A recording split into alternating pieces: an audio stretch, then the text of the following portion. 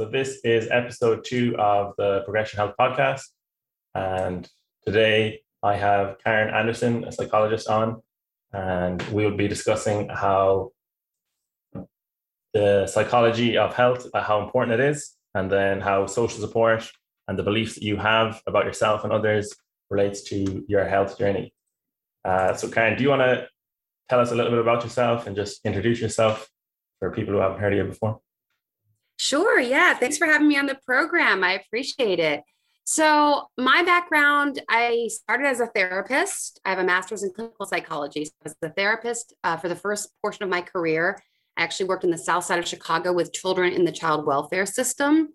So working with kids and adolescents who obviously had been through a lot of trauma and grief and fractured families. So that's where I started.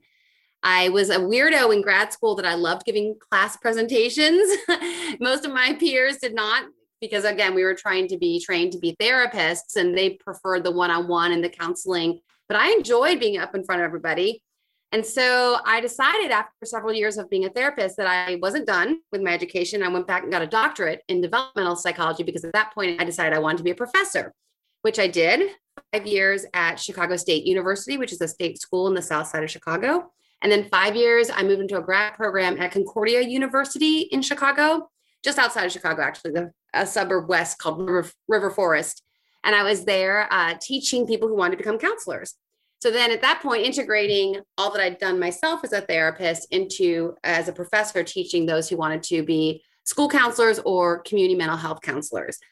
And then I got into this relationship space because along the way, my professional life was going as planned. My personal life, not as much. I was doing what most of us do, dating, trying to meet my person, and wasn't finding my person, and then started experiencing a lot of we call it single shaming now, but a lot of these questions like, what's a nice girl like you doing, still single at 30? And ended up dating someone for several years in my 30s and calling off a wedding 2 months before it was to occur, because I realized I was in the wrong relationship. And I was 34 and a lot of my peers had already found their person and started their families. And that pressure was very real, but I didn't want to step into the wrong marriage with the person who was a wonderful man, but just not my guy.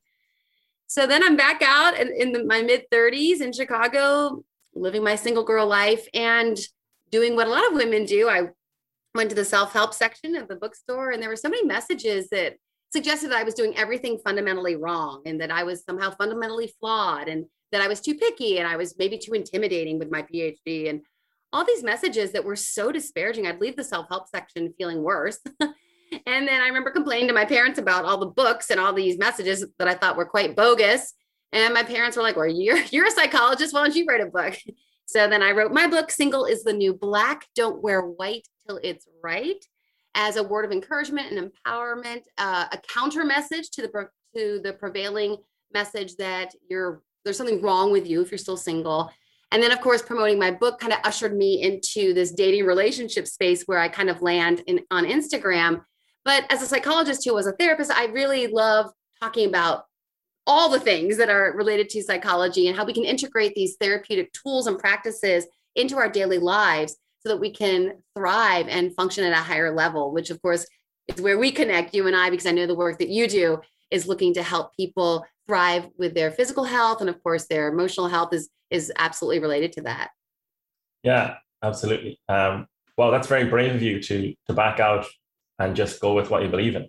Like that's, Thank you. That's something I felt like a train wreck at the time, but it's kind of you to say that I was brave, having talked to other women and other men also who sometimes didn't. They felt in their gut that they were in the wrong relationship, but everything, the wedding had already been planned and grandma was flying in from California and that train had just so much momentum. They didn't think that they could derail things. And typically they do end up divorced later. So looking back, I'm thankful that I was able to do that. And it also gives me a vantage point that I can share with women and men in my community who are struggling and to give them that sense of yes, do trust your gut. It's important. Your gut's telling you what's right for you and what's wrong for you. And sometimes we stifle it sometimes. Definitely. Yeah. And then just thinking of hard experiences like that, for example, the pandemic, we never say I'd want to commit to something like a wedding or, be involved in a pandemic and then have everything change, go through like a really difficult time like that. But, in my experience, when you come out the other side of a difficult experience, you always feel like, you feel stronger. Kind of like what doesn't kill you makes you stronger. Wow. And basically, you almost feel like what you've learned from it is invaluable, and you're happy to have gone through a difficult experience like that. Would you agree? Or Oh, 100%. That's, we talk about that in therapy a lot, that no one wants to go, wow, I'm feeling so down. I'm feeling so out of sorts. I'm feeling so anxious. I need to go to a therapist. No one wants that. We want to stay on easy street. We want to skip through the day, but we know that it's always those valleys in life that make us stronger, like you're saying. And as much as when you're in that valley and you're in that deep well of pain, you don't have the wherewithal in that moment to say, this is going to be good for me one day. We don't have that. But the older we get, we gain a little wisdom, and we can remind ourselves, even in those deep, dark moments, like, I hate it here right now. I'm so unhappy, but I'm going to trust and believe that I will come out stronger. I will come out with more wisdom. And that's the beauty of having a few years under our belt. We really can see that there's something valuable to the struggle. yeah, just to go all personal trainer on you for a minute. I had a session with a client where we were changing her technique, and she was particularly strong at her normal technique, but we were trying to make a change, and we were taking 2 steps back to take 1 forward. The session wasn't as effective, but that's just sometimes what you have to do. You have to just take a step back, reevaluate, go through like a challenge, and then, over the long term, that kind of little bit of struggle and challenge, it'll make you better going forward. Yeah, so true. Yeah, it's not nice in the moment, but if you can just have perspective and realize that, like, nothing lasts forever, and the bad time won't last forever. But yeah, so speaking of therapy and all your experience with therapy, so you had an episode like 138 where you talked about therapy. So there's like a lot of stigma around it.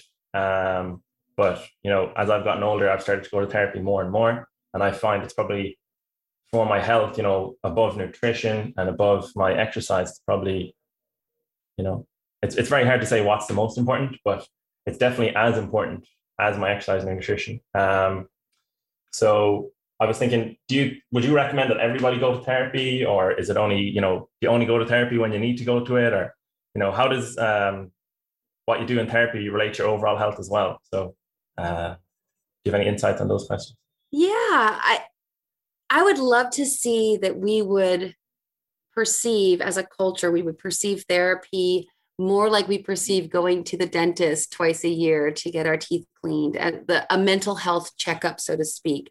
I would love it if we could move from that stigma that does still exist to a notion of life is long and complex and arduous, and there are many losses that we incur. It doesn't have to be a massive trauma that you experienced as a child or as an adult. It can be those little grieving moments. Little, I say, that's not the right word actually, but because every loss is profound and impactful. And I think so often we create coping mechanisms when we're young, as we're just trying to grapple and grow. And those coping mechanisms don't always serve us. They may work for a time, and then they may not work so well, especially childhood ones. Maybe we came from an abusive home, so we learned to silence our voice because that's the way that we stay out of the way. When dad comes home and he's raging, we get quiet and we hide. Well, that doesn't serve us in an adult romantic relationship where we're not asking for and expressing who we are. So I would love that. Then again, I will say, from people who've been to therapy, and myself included, not every therapist is the right fit for every client. So we have to be savvy. I never encourage anyone to just open up their behavioral health packet that they got with their health insurance and just find a therapist who lives near them. We don't know anything about this therapist. I hate to say it, but there's a lot of quacks in the field. There are. And we need to find a strong fit. So I always recommend people, I mean, and people can DM me for suggestions, because even though I may not be in someone's area and not know a particular therapist that I can vouch for, I do know about the different modalities and orientations. And based on what someone's struggling with, I can share the therapeutic techniques and orientations that I think are most appropriate. And my bias in general is a cognitive approach, which anyone who listens to my podcast knows, because I talk about it all the time. And it is shown through the research to be the most effective with depression and anxiety, which is essentially what most people are dealing with when they have this kind of, I'm just feeling off.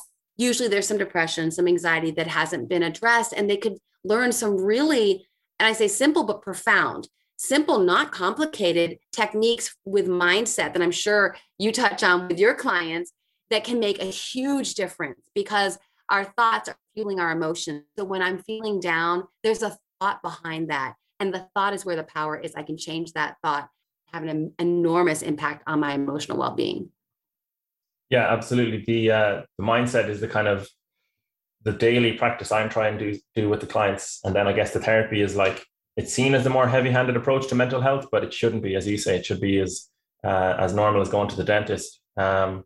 So kind of outside of a session, let's just say for a client, or like for recommendations, on like a daily level for mental health, do you have any recommendations, like as I know there's things like journaling and meditation. What are some ways to manage mental health outside of a therapy session, or that you would have recommended to clients in the past? Yeah, again, they're very kind of simple practices that you make habits, right? Because, and there's a whole book about this, and I can't remember, the Happiness Project, maybe, I think it's by Gretchen Rubin, where she looks at the research. She's not even a psychologist, but she just looks at the research that really, when someone's in a happy state and happy is not the best word, because I don't think that anyone is going to be blissfully happy all the time. And that may be something that we would love to have happen in our emotional state, but that's pretty unrealistic. But to feel decent, to feel decently good on the regular, one of the things we can do is, there's so much research on gratitude and happiness. It's always correlating in the literature, every study. And so are happy people more grateful, or are grateful people more happy? Correlation doesn't equal causation. So we don't really know the directionality of effects there. But to wake up in the morning and to have a practice of gratitude. For me, I'm a Christian, so I pray every morning, and I'm not a morning person. So I'm naturally very crabby when I wake up. I don't want to get out of bed ever. So I wake up and I try to go to a place of gratitude. God, thank you for bringing me through the night. Thank you that I'm healthy. Thank you that I can get out of this bed. There's people who can't. They have to pull up a wheelchair to get out of bed. These small things that we take for granted every day, if we would, you literally cannot be in an emotional state of anger or fear or sadness. You cannot dwell in that state if you continue to look to gratitude. It's emotionally and then cognitively impossible. So that's an easy thing to do. So you go to prayer, you go to meditation, you go to journaling, whatever your practice would be. And that's a wonderful way to start your day, especially in pandemic times and times when our anxiety is the norm, because we are living in very uncertain times. To go to that gratitude is just one simple practice that I would recommend. Yeah, going to the well of gratitude. I remember hearing before about, it's like, this wouldn't be effective all the time, but try and think like an angry or an unhelpful thought when you physically smile. So physically smile and then try and think a negative thought. It's like they just don't go together. So that gratitude practice, kind of like going to the well of gratitude, like invaluable. It's something I think just more people in general need to try, and I definitely need to work on it myself. Yeah, so it's a really practical tip. Yeah, we're all works in progress. And what you just spoke to is a great one as well, because there is research that it is hard, very hard for us. It's this cognitive dissonance almost, where your facial expression goes into a smile, and it's sending messages between your brain, and your brain's like, well, if I'm smiling, I got to be happy, right? So it really, you're kind of hacking your own system to get yourself into a happier place. So that's one. And the other one I would also recommend, that is, again, it's all anchored in cognitive therapy, which again is shown by the research, and it's much more powerful.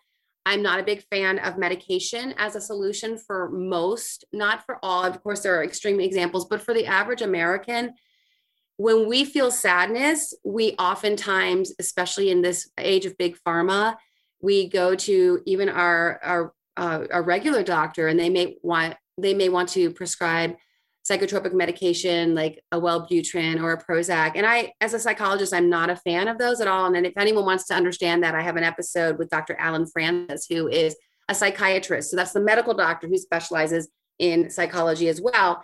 And he was actually the chair of the DSM, which is the Diagnostic and Statistical Manual of Mental Disorders, in version 4, and now we're in version 5. He's really appalled by the connection between big pharma and psychologists and psychology and therapy, because what we've done is try to medicalize what is a normal response. So for example, in the 4, if you went to your therapist or to your physician and said, hey, I'm feeling really sad, I feel like I'm depressed, they would want to know, well, did you just lose your grandmother, or did you lose someone close to you? And a grieving clause would be understood that then we're not going to prescribe you with medication. We're not going to diagnose you as depressed because you have every good reason to feel sad. Well, they've removed the grieving clause in the 5, suggesting that if you ever feel sad, well, it's a diagnosis. You're psychiatrically ill, you have depression, and it's time to take a pill.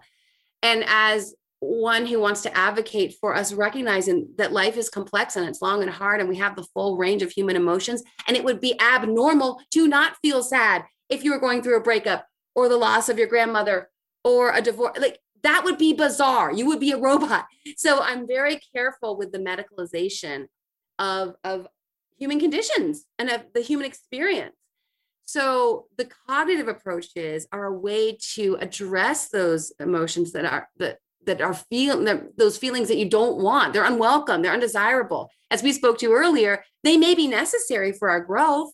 We may need to put on our big girl pants and trudge through them. But the cognitive approaches can also identify, are there some thoughts that you are thinking on a regular basis that are limiting, defeatist thinking that is taking you down, that's making you feel ways that you don't need to feel, or the beliefs that are anchored there. And probably you deal with this with some of your clients who go, well, I'll never be in shape. You know, I've got bad genes. My family's all been heavy and unhealthy, right? And so you have to dismantle those beliefs, because those beliefs are fueling the thoughts, which are fueling the emotions and fueling the behavior. It's all linked up. So I encourage anyone who is thinking about some of these daily practices to look at cognitive therapeutic approaches. You could just Google them. One that I love is REBT, Rational Emotive Behavior Therapy, and just looks at all your irrational thoughts. And then for me, I enjoy this because I'm in my head a lot, like a lot of us, but you have an irrational thought and then you dismantle it, you dispute it. You're like, well, that's irrational. So I like to duke it out. There's other approaches that are a little bit more Zen, like you notice the thought and you defuse from it. That comes from acceptance and commitment therapy. I've had the founder of acceptance and commitment therapy, Dr. Stephen C. Hayes, on my program before. I think you mentioned you listened to that episode. So there's a lot of very small adjustments we can make to our mental state and our mindset throughout the day. And initially they feel weird and awkward. Just again, the analogy is perfect for what you do. Initially, if you told me, okay, Karin, get down and do 10 push-ups, 10 sit-ups, I'd be like, I can't do it, right? But as I keep the practice, makes me stronger. And you really think of your mind as almost like a muscle, that you are strengthening neural pathways that are firing in the direction of rational, empowered thinking that will make you so much happier in life. Yeah, it definitely is a muscle that we need to train more of. I know myself, I have, I think during the pandemic, it's been easy to make excuses. And I'm just kind of, coming through that now and seeing, being more rational and seeing where I've made excuses, like, I can't, train this day or whatever, or I can't do this, do that. And, that's where, reflecting on what you're doing and the journaling, the practices outside of therapy have helped me, tremendously. And with the self-limiting beliefs of clients, it's so interesting to, know a client and know their strengths and weaknesses, and then get them to do a movement or an exercise that they don't believe they can do. And then just watch them, excel at it. And then they actually feel like, they have a different outlook, or they know their true strength after that, which is like, a great part of my job. So then you mentioned in your work, you did developmental psychology. So Another episode that was very interesting is the 130 episode about like the childhood. How do you think, I hear that childhood affects everything we do. What are some of the kind of common things that affect people from their childhood, and they carry it through to their adulthood? I know that's a pretty like big question. I'm aware of, your childhood. We're talking about 10, potentially 18 years for some people. So it's a large period of time. But what are some of the common ways that would affect someone and their health? Yeah, there's so much that, I mean, you can go Freudian and talk about these mother-infant dynamics. We can get to a body of literature called family systems theory. There's a therapeutic realm, family systems therapy, looks at these family dynamics that we're born into a family, and every family has different rules, in air quotes, because these aren't rules that are posted on the refrigerator. These are just ways of operating, rules that aren't spoken. They're just understood. You pick them up. You understand, oh, I'm allowed to speak to this parent this way. I'm allowed to speak to this parent this way. We have a certain rule about how close we are, how distant we are.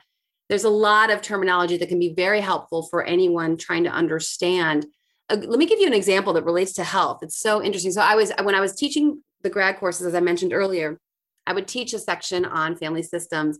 And I was trying to ask so these were 20, 30, 40-year-olds who were in grad school now and wanting to be therapists, as I mentioned. And I would ask them to try to uncover some of these rules, because sometimes even when you're in your 30s and 40s, if you haven't ever had an opportunity to really examine what are the rules that you grew up in your family of origin, they're sometimes hard to identify. Because again, even in adulthood, we think that we don't think that, but we do think that at some point, that we think, well, that's how every mother and daughter is. That's how every father relates to his kids. We don't always recognize. We start to get some clarity on that when we go to college and we see that some people are phoning home every single day. Some students, they haven't talked to their parents in 3 months. So we start to understand these dynamics of closeness and distance and the expectations and the rules surrounding them. But even in adulthood, it can be sometimes hard to uncover these rules. And here's one that I was trying to help these students understand some of the rules that would be, again, not the obvious ones. And there were these two sisters, both taking my course.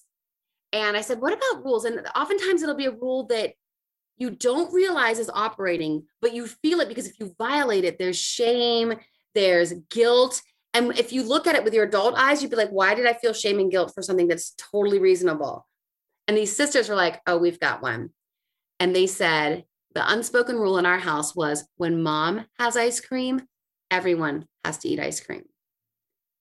Right? Now, that was never going to be posted on the refrigerator. Like the rule in this house is, but what happens is mom's going to have a treat and she's going to indulge and she's going to feel a little guilty about it, but she won't feel so guilty if everyone has it. So if a kid's just like, I don't have a sweet tooth right now, I don't feel like having ice cream, the daughter was going to get shamed into having ice cream to make mom feel okay about having ice cream. And so something like that, I think, again, would apply to your work, because there may be these subtle rules about good food and bad food and what's appropriate and what's not appropriate. And they could be coming from, again, as you spoke to, from a developmental psychologist perspective, could look at those family dynamics that could be lingering and still impacting one of your clients' behaviors. Yeah, actually, I can think of a very relevant one that a lot of people experience is you always finish your dinner. I know in Ireland, they would have said, oh, there's people starving around the world who would kill to have this meal, make sure you finish it. But it's like, your internal hunger cues are extremely important. They're there to tell you when you're full and when you're hungry. And if you're overriding them, just without mindlessly overriding them, then that's going to, cause problems. That's going to diminish the connection you have with them.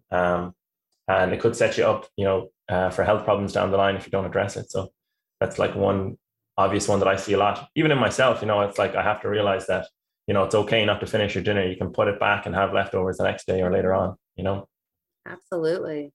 So yeah, that podcast episode you referred to with Stephen Hayes was very interesting.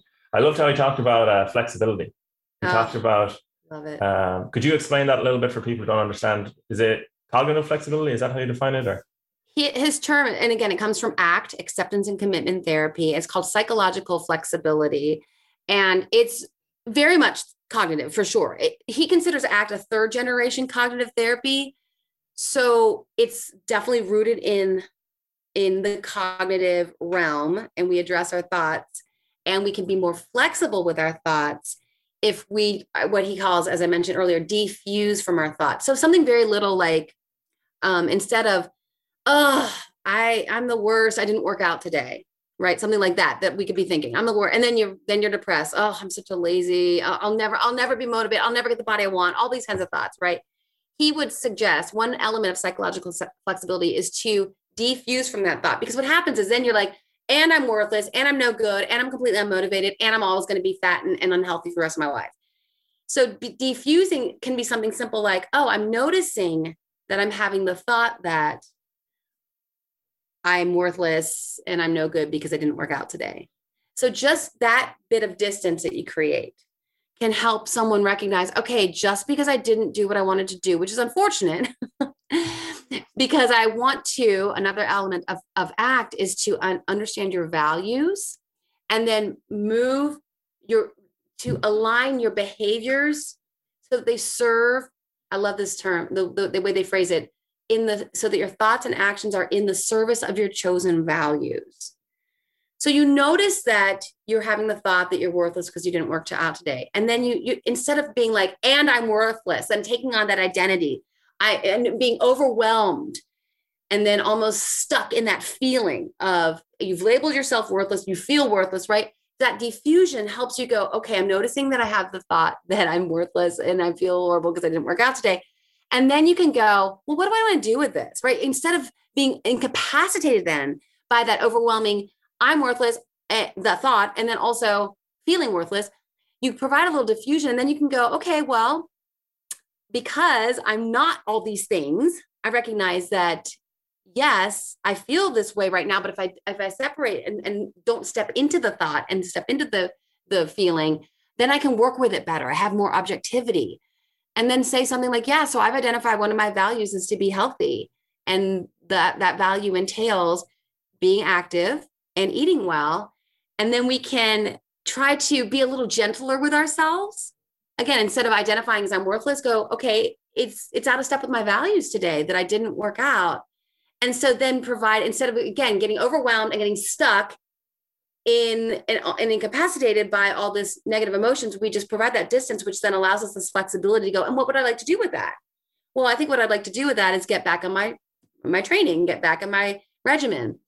So it's a small, subtle shift. But again, ACT is another therapeutic modality that has demonstrated through a ton of research how effective it is. And actually, as we're talking, I think that'd be something you might want to look into with your clients who are frustrated. Maybe they are not feeling they can stay on their training program as much as they'd like. I think the ACT would be really helpful for them.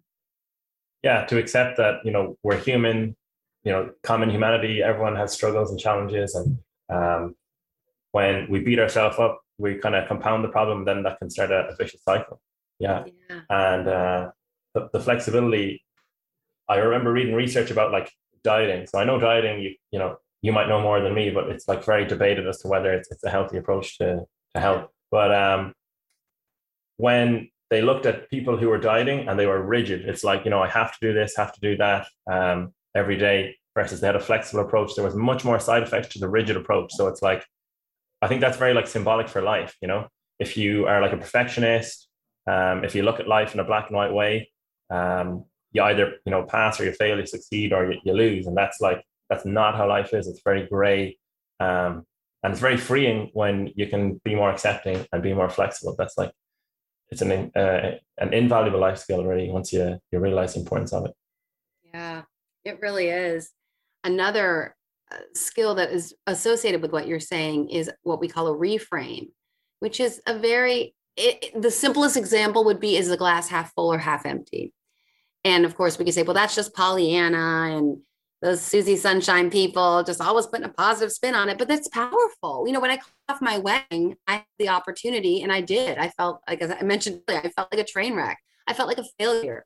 I was 34 years old. I dated this man for 4 years. Why did it take me all that time?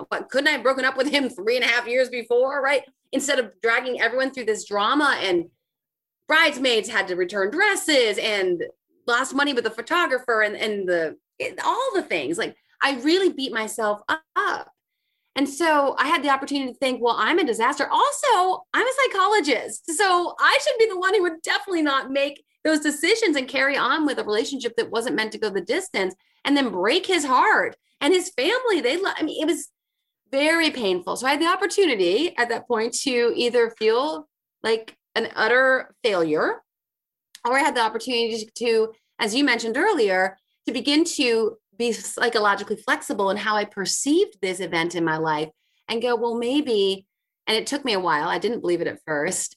Maybe a reframe is that it was an act of strength and courage. And it was an act of authenticity. I didn't go down the aisle and state vows in front of God in a church that I didn't believe, that I truly I couldn't commit to. They would have been lies.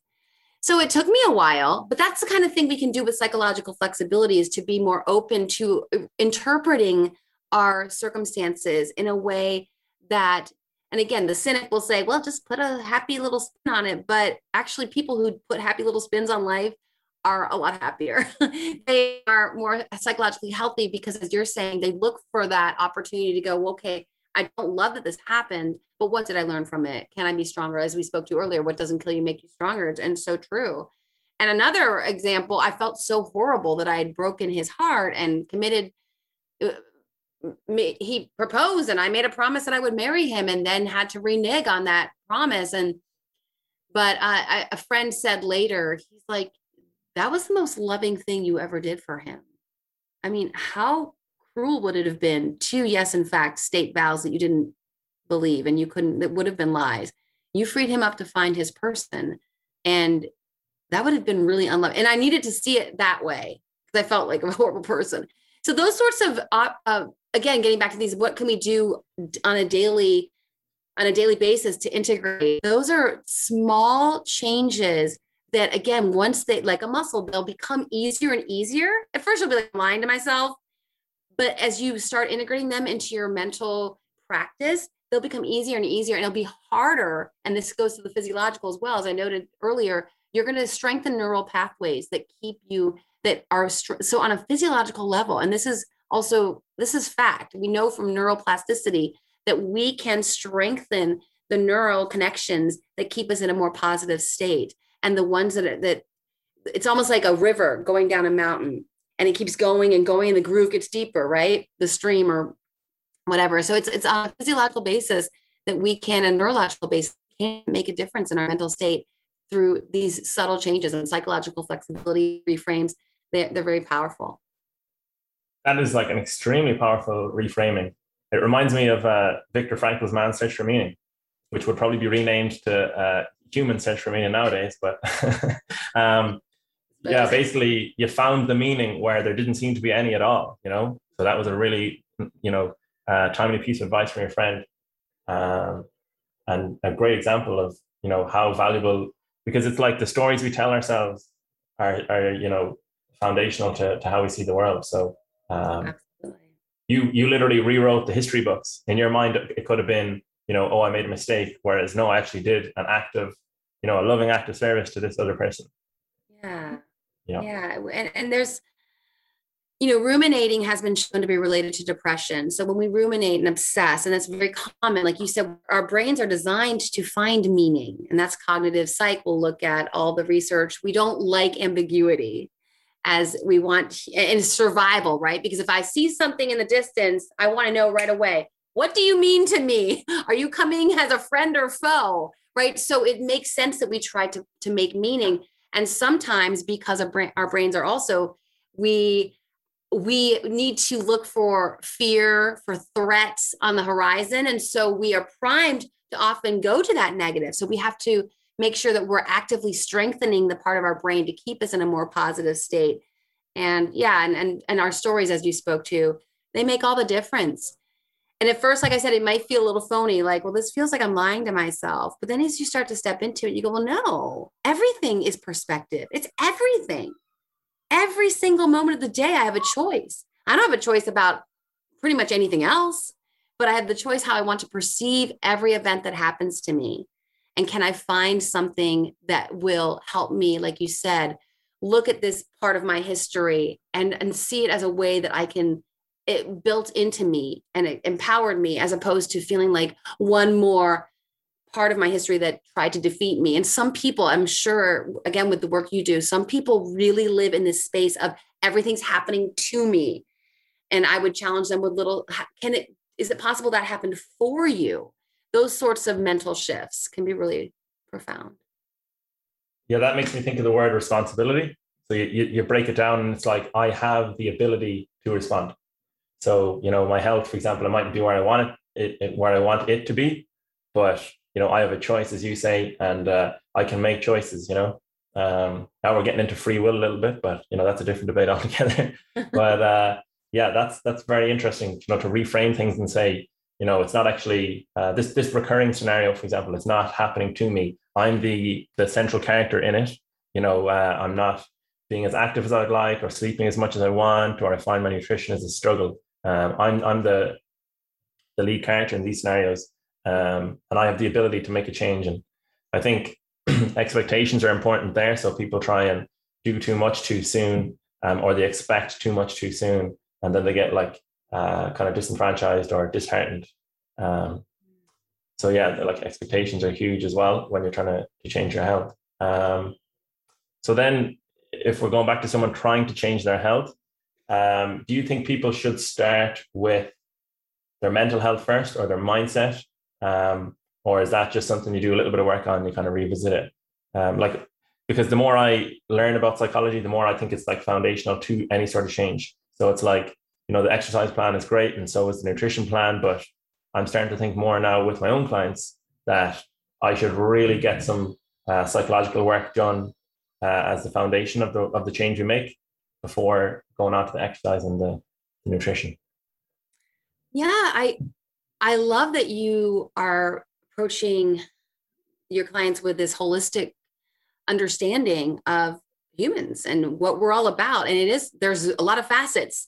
I wouldn't say you have to be emotionally buttoned up before you start your nutrition and your physical exercise, because it's holistic, right? So again, and getting back to some of my big passion points, I'm so troubled that people don't use nutrition. There's so much research about processed foods and sugar that causes anxiety. I mean, so people, again, they look to this pill, just give me the Xanax and then I'll calm down. And I'm thinking, you could make a couple tweaks in your diet and your anxiety would drop dramatically. And this is substantiated by lots of psychiatrists and psychologists who are doing this kind of work. And we know that our mood is immediately affected by endorphins, right, from physical activity. So, and you spoke to something also very important, is that someone could come to you and you'd be like, all right, we're doing this, nutrition, emotional health, exercise. And they could get overwhelmed. They could get really hopped up and excited. And then they go home and they crash because they're like, oh, wait, I don't think I can make all these massive changes at once. So I would encourage addressing all of these prongs because they're going to interrelate. And that's what's beautiful about it. I'm not at all in your space. But like anyone, I want to be physically active because I don't want to be fat and I want to feel confident about, and which gets into my work that I do with a lot of people in the relationship space. You can't feel confident if you feel like your body's hideous. So even someone coming to me for dating advice, I would want to integrate making sure that they're being physically active so that they can feel confident. I mean, I want people to be able to approach anything, work, family, relationships with their most confident self. And that's going to come through doing what you help them do, which is get something in place, be disciplined. Discipline is related to happiness, people, because when we're disciplined, it's one of the only things that we can really do to boost our self-esteem. And this gets back to developmental psychology, where parents I want my kid to have the strongest self-esteem. No one can give anyone self-esteem. We earn it ourselves, self-esteem, when we set goals and reach them, right? So that in the process of setting goals, whether it's nutrition, whether it's physical activity, that's going to help boost that self-esteem and confidence, which then getting back to the emotional realm, they're going to feel psychologically healthier. And of course, if they're working on relationships, which we all are all the time, they're going to feel more confident and that they're really thriving in their best self. It reminds me actually of what you said earlier of acceptance. So first of all, it's accepting if someone wants to change their health, that there's a change to make. And then from there, is it Carl Rogers that says it's only when I accept myself that I can make a change? So it's like from there, then you're kind of freed, and you can start to see, okay, here's what needs to be addressed. Whereas I'd imagine if some client came to you and said, I want to, improve my dating life, but they're like, I'm not very confident, my health isn't where I want it to be, but I don't want to work on that. Well, it's kind of like, if there's something that you're not happy with that you could work on, you need to accept it first. Yeah. It makes me so sad because dating's hard enough. And if you're stepping into a first date and you don't, like, I have clients who say things like, well,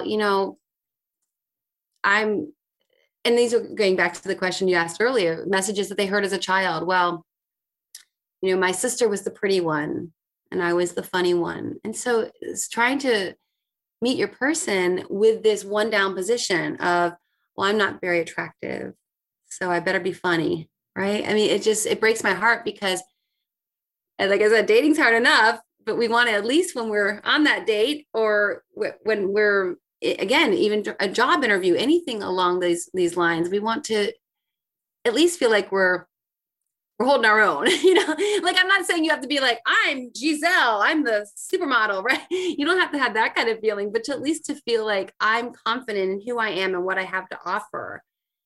And that's not always easy. So the work you do is so helpful. It's so critical for any of your single clients that they're getting after it and really taking charge of that aspect, because they will build so much confidence, not only as they fit into the size jeans they want to fit into, but also because they set those goals and they reach them. Yeah, definitely. If they can be disciplined and they can set a goal, and it doesn't even have to be physique related. It could be, they got stronger, they improved their cardiovascular fitness or their energy. All those benefits are nearly more important than the external, because you can have them all the time. Whereas external, if you don't see yourself, you don't feel them, or if you don't get feedback from someone else, then that benefit is kind of gone. So just finishing up, just the last one, we'll finish on a little bit of a higher note, because we've gone into the weeds of psychology. So the science of hope, that was episode 121. And I was just thinking about, someone is on a health journey, they're trying to improve their health or change their health. How can they stay hopeful, say when they face a challenge, they have a setback, or they just don't achieve a personal goal? You sent me a great article on hope. So yeah, what would you recommend for people, going through like a tough time with their health and their goals? Yeah, well, for me, because I'm such a little psych nerd, and I know a lot of us, like you said, you like the articles, which I love that you were wanting to see those, you want to check out those references and check out those articles. For me, it's very encouraging to know that the research shows that hope matters. Because sometimes people say, well, hope is just, it's fluff, right? Stay hopeful, see what happens. But I remember one research study I came across when I was looking at the science of hope, and it showed that being hopeful was more predictive of students doing well, college students doing well. Like at the beginning of the semester, they ascertained and they assessed how hopeful the students were that they would do well. And in that semester, in their coursework. And then at the end of the semester, the students who were more hopeful had higher GPAs. And they had, for college, this was more predictive of them doing well that semester than their high school GPA. So their raw intelligence was less predictive than their own hope. So that's just one example. So something like that, when people are struggling and losing hope and feeling demoralized and feeling discouraged, for me, like remembering a research finding like that helps me shift, get that mental shift. Like, okay, I know I don't feel hopeful right now, but I want to step into it. I want to try to strengthen this hope muscle right now, because I know that it's going to make a difference. Another thing for me that, like, we've talked about beliefs and mindset throughout this conversation, is sometimes you're not going to feel hopeful. And so then I always recommend putting your mind in front of hopeful things, hopeful messaging. So for me, after I called off my wedding, I went through this really painful breakup where I thought I met my person. It didn't work out. I was with him 2 years. Now I'm out again, late 30s now, still single. This isn't how I wanted my life to go. I was really struggling with this breakup, feeling horribly discouraged and demoralized, thinking maybe I'm never going to meet my person. and all the things that we can experience when we go through life. So I couldn't trust my mind to stay in that positive space and remain hopeful. So I started listening to, and it could be whoever really inspires you. For me, it was Joel Osteen. I just loved his message of hope. So I would get in my car and I'd burned a bunch of his podcasts on the CDs, because this was before Bluetooth and everything. And even if I was driving 20 minutes, I knew that my mind would go in a negative space. So I was like, all right, I can't trust you, mind. We have to put you in front of, I had to put my mind right in front of powerful, encouraging, hopeful messages, and basically try to, like we talked about earlier, try to make my brain listen to stuff that even I didn't believe. No, I don't feel like I have any hope for the future. I don't think I'll ever meet my person. So I put myself in front of messaging that would basically have the hope for me. And eventually I started buying into it. So I don't know, whoever inspires you, listen to their podcast. Don't trust your brain in that moment, because your brain is feeling so sad. It's going to derail. You want to keep on track by letting someone else speak those words of hope for you. That ties back into everything you've said. So it's like you're talking about living based on your values. So, even though you're feeling down, after going through that tough time, you were like, I can be better than this. I want to aim higher than this feeling I have right now. So that's like, your values, and then being disciplined to be like, right, I'm going to put myself in front of this, inspirational person that, has a message that I want to resonate with, that I'm not really feeling right now, but I know it's good for me. So I have a picture of LeBron James here up on a client, was nice enough to paint a picture for me. And he's someone I always look to. I always try and find those sources of inspiration myself, and just kind of think, what are they doing right? And what values do they have that I want to embody myself? So that was a great conversation, Karin. Thanks very much for your time. Do you have anything that you want to let people know about, plug, or just mention before we finish up? Sure. Yeah. So my podcast is called Love and Life with Dr. Karin. And honestly, we talk about all the things we talked about today. So so that's an option for anyone who wants to kind of look at love and life through a psychologist perspective. I hope that I was a professor, so I'm really big on the research. I have almost every episode has some little nod to research to substantiate what I'm talking about and the topic of the day. I'm pretty active on Instagram if anyone wants to follow me there at Dr. Karin, and that's with an I, Dr.Karin. And I just provide a lot of, again, research-based information to help us level up and thrive in life and in love and in all the things, because it's rough out there and we could always use that boost of encouragement. And as we noted today, I do kind of specialize in the dating relationship space. So if you want to go to my website, you can get a free, what I call an empowered dating playbook. It's all rooted in research and cognitive therapy. So much of the stuff we talked about today, there's some exercises you can work through if you're feeling that you'd like a little help in the relationship space. And again, my book is Single is the New Black. Don't wear white till it's right. But yeah, Ross, thank you so much for this invitation to join you today. It was a real pleasure and an honor. And I love everything you're about. I know we've just recently connected, but especially from this conversation, I can tell that we really align and resonate with each other's messages. So it's been a real pleasure.